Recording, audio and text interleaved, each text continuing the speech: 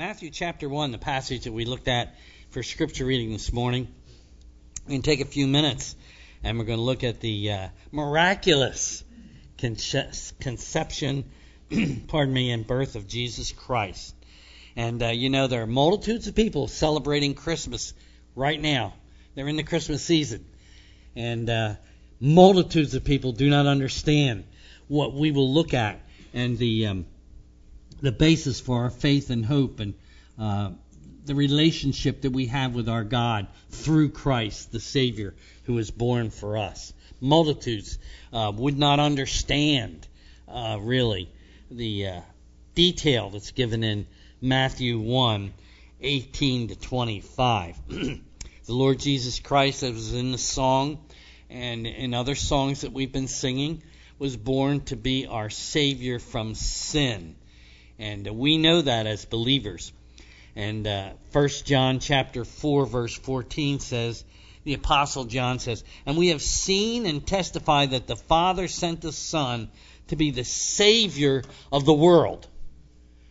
You see, not just for the United States, but for all the nations of the world, Jesus Christ came. And many nations today won't even allow a Bible to be brought into the country. But the day is coming when every knee shall bow and every tongue shall confess that Jesus Christ is Lord, to the glory of the Father in heaven. Jesus Christ came to give his life for mankind. The message of the angel to the shepherds: "I bring you good tidings of great joy, which shall be to all people. For unto you is born this day in the city of David a Savior." And it really is a joy to talk to some people this time of the year especially and say, the true meaning of Christmas, you've probably heard that statement, is that God the Father sent his Son, Jesus Christ, who came down here. And we're going to look at the account this morning in Matthew's Gospel. The other thing is we're thinking about the birth of Christ is that when Christ was born, the time had come for the Lord to fulfill his promise to his people Israel that the Messiah would be born. He made that promise hundreds of years before the birth of Christ.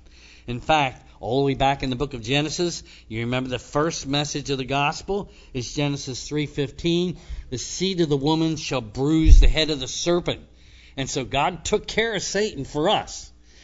Sometimes you may say, we're in spiritual warfare, but we know the end of the story, that Christ is victorious now, and he did defeat Satan at the cross. In fact, I think we need to remind ourselves of this. At the cross of Christ, the power of Satan, the power of death was broken because Jesus bore the penalty of death for us. And so Satan has no authority over your life. And so if there are times when you feel that Satan is on your back, you need to go to the Lord and say, "Lord, I know I belong to you." And personally, I don't speak to Satan because of the passage in the book of Jude, but I do speak to the Lord, and I say, "Lord, I really need your help at this time with some spiritual warfare," and it is amazing what the Lord will do. Galatians 4, 4 and 5, Jesus came just at the right time. The Apostle Paul said, "When the fullness of time had come, God sent forth his Son, born of a woman and born under the law, to redeem us, to buy us out of the marketplace of sin, and to bring us into relationship with himself. Take us out of the kingdom of darkness. Bring us into the kingdom of his dear Son." God's timing, when the fullness of time came, the Savior was born. And another reminder, when you think of the birth of Christ, and he was born in a specific time, and you look at all the events centered around the birth of Christ, you remind yourself that God's timing is always perfect. There's sometimes that we got to admit as believers, we don't understand God's timing for certain things. We really don't. We have prayed about things and we wish things were different, all of us. But God, his timing's never wrong, and he is sovereign, and we need to not doubt, but remember a verse like Jeremiah 33:3, where the Lord says, "Call unto me, and I will answer you, and show you great and mighty things. There's nothing about a time frame in there of when the Lord's going to answer us, but he does answer. In the fullness of time, the Lord Jesus Christ came. At the right time, the Lord will work in our hearts and lives. Another encouraging passage of Scripture. It's a beautiful one. Philippians 1:6. He which began a good work in you will bring it to completion at the day of Jesus Christ.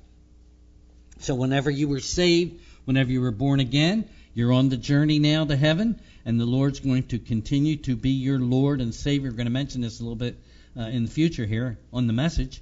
But he is continuing to work in your life, and he's going to watch over you. He's going to take care of you until you're in glory in heaven with him. The account in Matthew chapter 1 is a beautiful, beautiful description of what really happened at the birth of Christ. And there are many people, many parents who read the Christmas story to their children Christmas Day, either the Luke 2 passage or this Matthew 1 passage, and it is a blessing. Now I'm going to read to you in the Living Translation how 1:18 goes. And I love how it's written. 1:18. Now this is how Jesus the Messiah was born. His mother Mary was engaged to be married to Joseph. But while she was still a virgin, she became pregnant by the Holy Spirit. Now what's beautiful about that passage is it summarized what really happened in one short verse of Scripture. What really happened. One verse. And it strongly suggests that God, by his Holy Spirit, we'll talk about this again in a little bit, guided the human writer Matthew to record succinctly that which happened at the time of the birth of Christ. So when we talk about the virgin birth of Christ, we're talking about the biblical teaching that Jesus was conceived in the womb of his mother Mary by a miraculous work of the Holy Spirit without a human father. And that's great truth. That's God's system. That's God's plan for bringing his Son here for you and for me today. His mother Mary was engaged to be married to Joseph. Now, there's not a lot in Scripture about Mary. She was probably born and raised in the city of Nazareth. Scriptures really reveal the fact that she was a godly young woman. She probably was very young. And she was very sensitive to God's will and very submissive to God's will. You see this in the accounts, Matthew 1 and Luke 2. Why do you say she's spiritually minded and a godly woman? Well, when you read the account of the Magnificat, or when she says, "My soul magnifies the Lord," and she said, "I'm so privileged to be chosen by God to be the mother of our Lord," she tells of the greatness and the goodness of God in her life. She's not a person who wasn't familiar with the Scriptures that she had. She was familiar with the Scriptures that she had. And of course the text is clear that the angel Gabriel appeared to her and said, "Rejoice, highly favored one." And this is back in Luke 1. I'll just mention this. "Rejoice, highly favored one, the Lord is with you. You will conceive in your womb and bring forth a son, and you shall call his name Jesus." What a name. What a precious name. Mary asked the angel, "Well, how can I have a baby? I am a virgin." And the angel replied, "The Holy Spirit will come upon you, and the power of the Most High will overshadow you." There's the miraculous element of the birth of Christ. "So the baby born to you will be holy, and he will be called the Son of God." Wow. How awesome. And then the Lord goes on even to say, "And your relative Elizabeth, in her old age, will become pregnant." And then the angel says, "For with God nothing shall be impossible." Here's another reminder from the Christmas account of what we need to understand. There's a lot of things that we say, well, we'd like to see the Lord do this, and I would like to see the Lord do this. And we need to remind ourselves from time to time, with God, nothing is impossible. Now, obviously, we're talking about nothing is impossible that can be done within the will of God. When we pray, we ask for the Lord to do things, and He's going to do things that are within His will. But, there's nothing impossible with God, and we need to remember that. In fact, I've heard people from time to time say, well, I have a relative, and this relative isn't saved yet. And I'm really concerned. And it's been many years I've been praying for this relative. Well, you know what? Don't give up. Don't stop. Remember the Apostle Paul, who was Saul, and how the Lord worked in his life, persecuting Christians? And he was saved. And Paul implies, if I can be saved, anybody can be saved. He called himself the chief of sinners. And so keep praying. I know people we've prayed for many years, and we still don't see them worshiping God and in relationship with God. But keep praying. With God, you see, nothing shall be impossible in His will. Luke chapter 1. Again, Mary responded and said, I am the Lord's servant. Some translations say I'm the Lord's handmaid, and I'm willing to accept whatever He wants. May everything you have said, she says to the angel, come true. And then the angel left. She's open to do the will of God. And of course, Jesus taught us, didn't He? When we pray, we should always be praying, Lord, not my will, but what your will is. Your will be done. And sometimes we don't understand what the Lord might want us to do next. But we should continue to say, Lord, whatever you want us to do. We got a whole new year coming up. 2019. Whole new year. Lord, whatever your will is for this coming year, for me, Lord, I am open and ready to do your will. Mary was open and ready to do the will of God and bear the Son of God and bring birth to Him. When I think of this subject of the will of God, I can't help but go back to Romans 12:1 and 2. God wants us to be willing to offer ourselves to Him. And many times when it comes to choices of things we do, we make a choice to do His will. And maybe it means not doing some things over here that we necessarily would really like to do.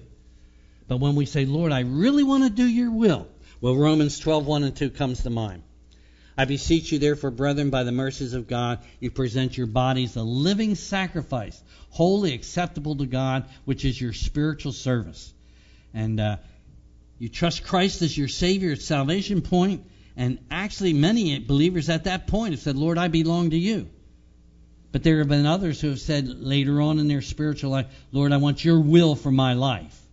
I present my body to you, the body, the instrument through which God can work. And be not conformed to this world, but be transformed by the renewing of your mind, that you may prove what is a good and acceptable and perfect will of God. See, Mary said, I'm ready to do your will. And we want to be that way too. I'm going to repeat myself. We have a whole new year coming before us. And this is a good time to start praying. Lord, whatever your will is for me in 2019, I'm ready to do it. In fact, this would be a good time for us to set some goals. Some family goals, some ministry goals, some work goals. Where you sit down and you say, Lord, here's what I think you want me to do in this coming year. Make some personal goals and say, Lord, I'm ready to do. Here's my little list, the things that you want me to do in the coming year. There were other special births that are mentioned in Scripture. You're familiar with them probably. Sarah, Abraham's wife, was told that she would have a child in her older age, and her response was she laughed. And she just couldn't believe that God could do that impossible thing. And then Zechariah, Elizabeth's husband, he doubted. And as a result of his doubt, he couldn't speak for a while. He had to write notes, The Lord said, you should believe when you're told by me what's going to happen. By contrast, however, Mary was very willing to be submitted to God. She believed the angel's word. And she said, whatever God wants me to do, that I am willing to do. Joseph, her husband, Not much information is given about him in Scripture. He is the husband of Mary. His father's name was Jacob, and he was a carpenter. And the Bible says in 119 of this passage that he was a just man or a righteous man. And that means really, Joseph really knew the Lord. We like to use the term, and this is where we keep growing in this area. Joseph was a committed believer. He's a believer who's committed to the Lord. And that's wonderful when people will observe your life. Now, they may not verbalize and say, hey, I know this Christian, and this Christian is a committed Christian. But that's where we want to be. We want to be those who are committed to our God, and we're committed to the family of God, and we're committed to the Word of God. That's the kind of person Joseph was. He was a committed Old Testament believer.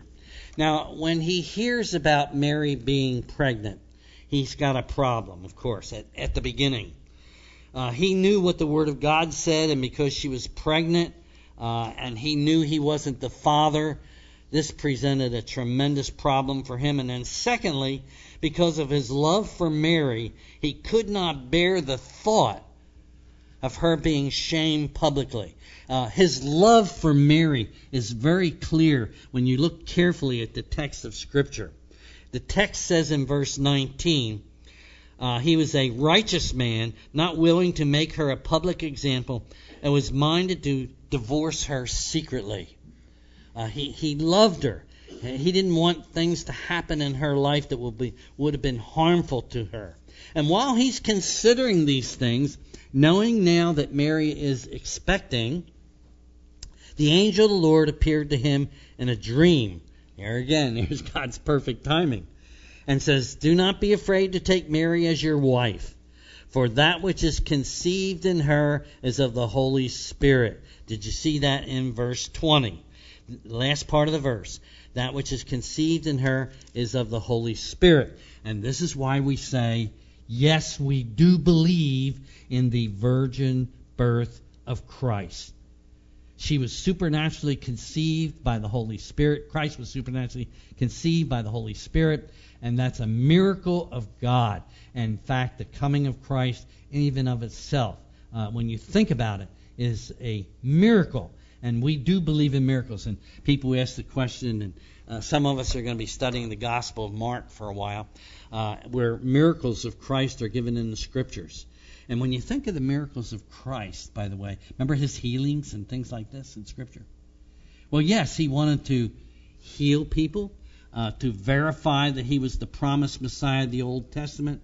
But never get over this fact. When you're reading about miracles, even the miracle of Christ coming and being born through Mary, you see in this, don't ever forget this word when people are talking about miracles, the compassion of Christ. When he healed the sick, he had compassion for them. He wasn't just out showing that he had the power of the Holy Spirit in his life, or the power of God. He had compassion.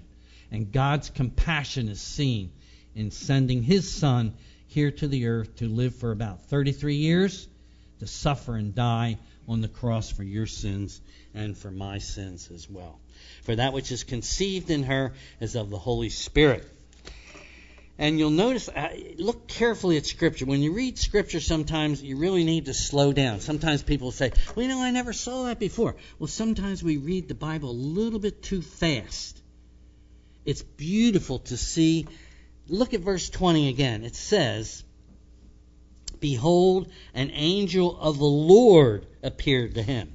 You see, Joseph's getting the idea. This is what God wants me to do. It's an angel sent down from God. This is what he wants me to do. And then, of course, the statement is she will bear a son, and you shall call his name Jesus. And we will be getting on to that in just a few minutes.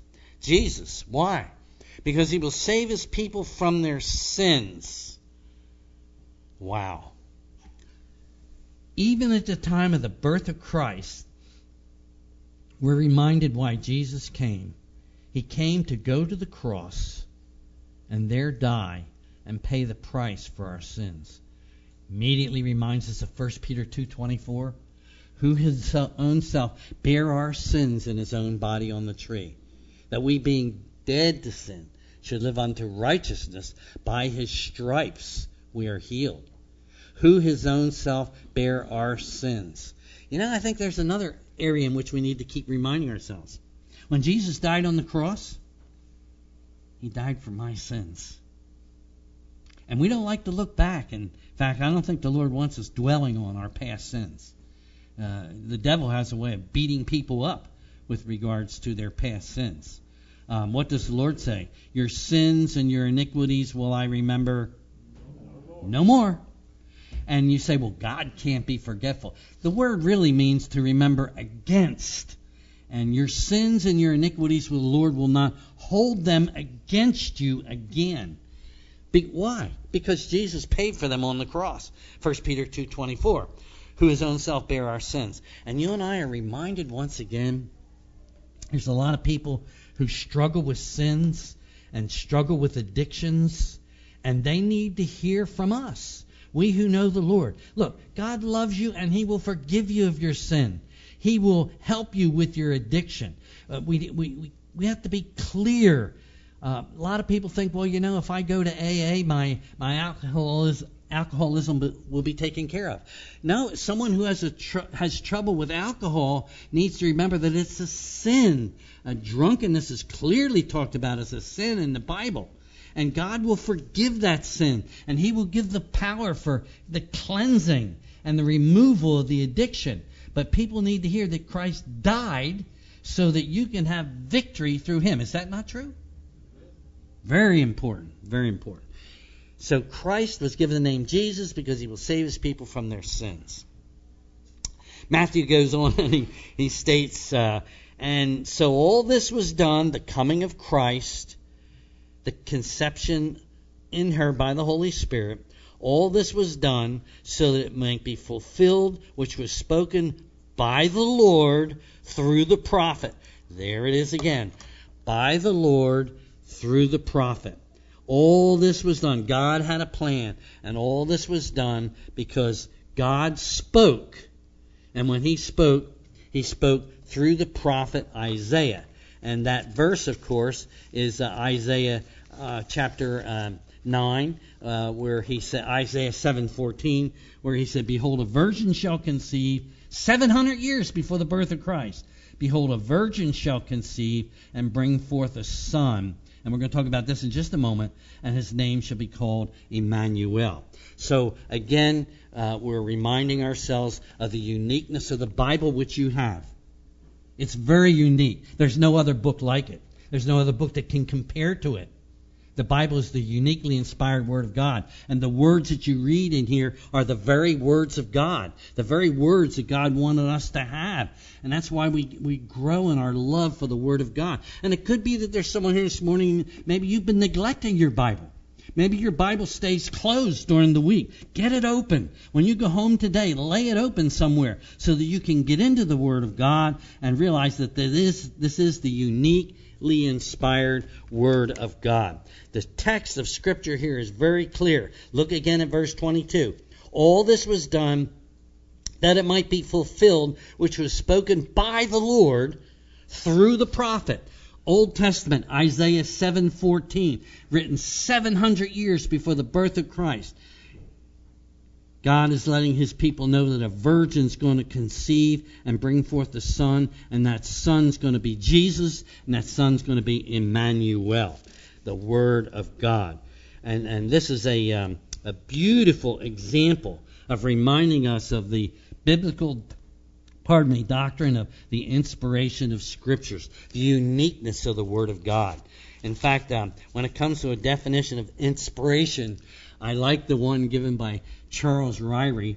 In fact, if you want to buy a theology book, I do recommend Dr. Ryrie's.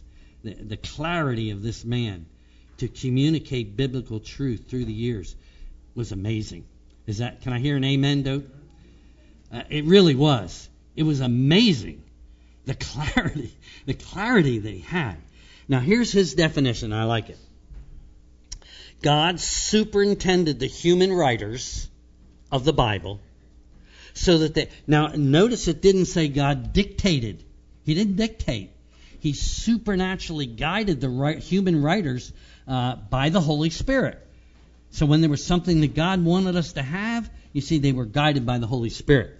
God superintended the human writers of the Bible so that they composed and recorded without error His message to mankind in the words of the original autographs. And that's why the Lord Jesus said, when He knew about and certainly Jesus Himself used the Old Testament scriptures, He said, John 17:17, your word is truth. So if we want the truth of God, we go to the Word of God. And God has the unique ability.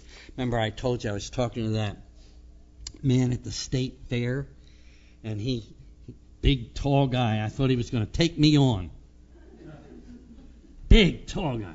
And he came up and he said, he saw we had our Bible map, and he came up and he said, don't be, and using pointing his finger, I'm glad he didn't have a gun.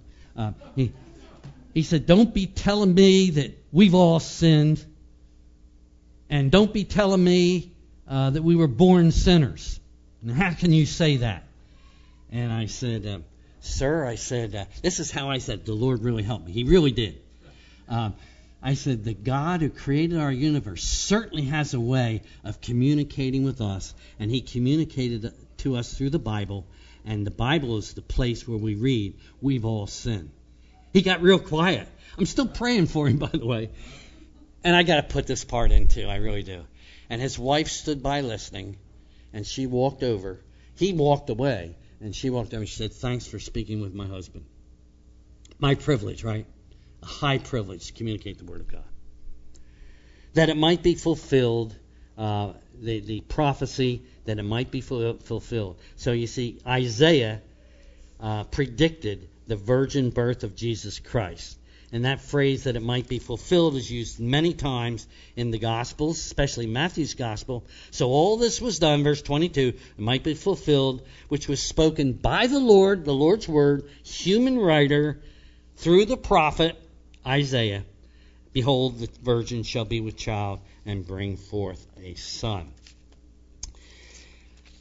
You know, there was a sign given. The sign given was that the virgin shall bring forth a son. And there's two signs actually in this portion of Scripture. The first one is that the virgin, as it says in the Matthew account, shall bring forth a son. And secondly, his name shall be called Immanuel. In other words, the role of Christ when He came is clearly spelled out here. He is to bring God's presence to people. And we heard that as we were preparing for the time in the Word of God and our singing this morning. And the account says in verse 24 that Joseph did all that the angel had commanded him to do. Again, Joseph is saying, I want to do whatever God wants me to do. Remember, that's how we're going to be praying as we go into the new year. We're going to say as we go into the new year, both Mary and Joseph were open to do whatever God wanted them to do. And we want to be open, and we want to start thinking about the will of God for us in the coming new year. He called His name Jesus. Now, there's two names in this passage that we have just seen. And so this is a good way to remember the birth accounts of Christ. Two names that we need to remember. You know them well. You do. You know them very well. And the first one is the name Jesus. Over 700 times in the New Testament, this name is used. And of course, Jesus is the transliteration of the Greek form of the Hebrew word Joshua. Okay? And Jesus means the Lord saves. Jehovah saves. Jehovah is salvation. And this name was specifically chosen by God and given to both Joseph and Mary. And He's named Jesus because He will save His people from their sins. Reminder again, I touched on this a little while ago.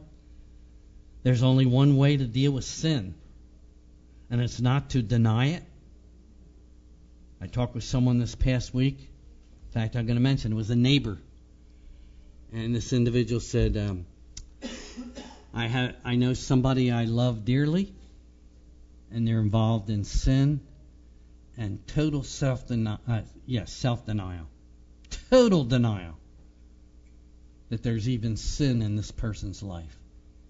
Well, what's the answer? The answer is that the person acknowledges they have a need and then recognizing the blood of Jesus Christ, God's Son, cleanses from all. Boy, so you've understood that. You're saved this morning. You understood that Jesus Christ came for you to pay for your sins on the cross. 1 Peter 2:24. His name shall be called Jesus. There's no name like the name of Jesus, and there's power in the name of Jesus Christ. The second name that you remember out of the birth passages is Immanuel. And you know, when you study this, Immanuel means God with us. When you study this, you see that God always wanted to be close to his people. He really did. I don't remember reading this before. I'm sure I probably did. But in Deuteronomy 4:7, it says this. The Lord is speaking to the people of Israel. He says, "For what great nation is there that has God so near to it as you people, Israel, as the Lord God is to us, for whatever reason we may call upon him." He says, Deuteronomy 4:7, is there any nation around on the face of the earth that has a God like I am to you, the true and living God that made the whole world? And if you pray to me, I'm going to answer your prayer. Obviously, if it's in the will of God. There's no other nation like it. And of course, the people of Israel, we read the Old Testament, and they strayed away from the Lord and tried to go after the other gods of the other nations. And we don't understand sometimes why they did it. We don't understand. Except we know the sin nature. Immanuel means God with us. And the interesting thing is it's only used twice in the Old Testament, Immanuel, and only once in the New Testament, and here in Matthew 1:23, relating to Jesus Christ. God with us. And through our faith in Jesus Christ, Jesus Immanuel, two names, Jesus Immanuel, he enables us to draw near to God in an intimate way. Now, again, we could stop here right now and say, Lord, I am so thankful that I know you in a personal way. And I realize we who are here this morning, probably all of you would say in one way or another, I am close to the Lord. I know he loves me, and I know I can talk to him, and he walks with me and talks with me. But please remind yourself that there are many, many people out in our world today who do not know God in a personal way through Jesus Christ. And there's a lot of indicators that they don't know him. The fact that you know the Lord and you can draw close to him and you can take your prayers to him and you can bow before him, knowing someday he's not only with you now, but he will be with you forever when you're in heaven. I found this verse too. It's beautiful. I found this verse. John 14:23, Jesus said, "If anyone loves me, he will keep my word, and my Father will love him, and we will come to him and make our home with him." In other words, Jesus was saying, we're going to live with you. When you accept me as Savior, I am going to live with you. What a Savior we have. And of course, the Lord's with us now. Remember that song we sang, "I Come to the Garden Alone"? Well, the dew's still in the roses. Voice I hear falling on my ear. Son of God discloses, and he walks with me, and he talks with me, and he tells me I am his own. I want to encourage you this morning. Maybe there could be someone here who'd say, I have been neglecting the Lord. I haven't had the fellowship. How close are you to the Lord? Are you getting into the Word of God more? Are you praying more? Are you desiring to have God's will in your life?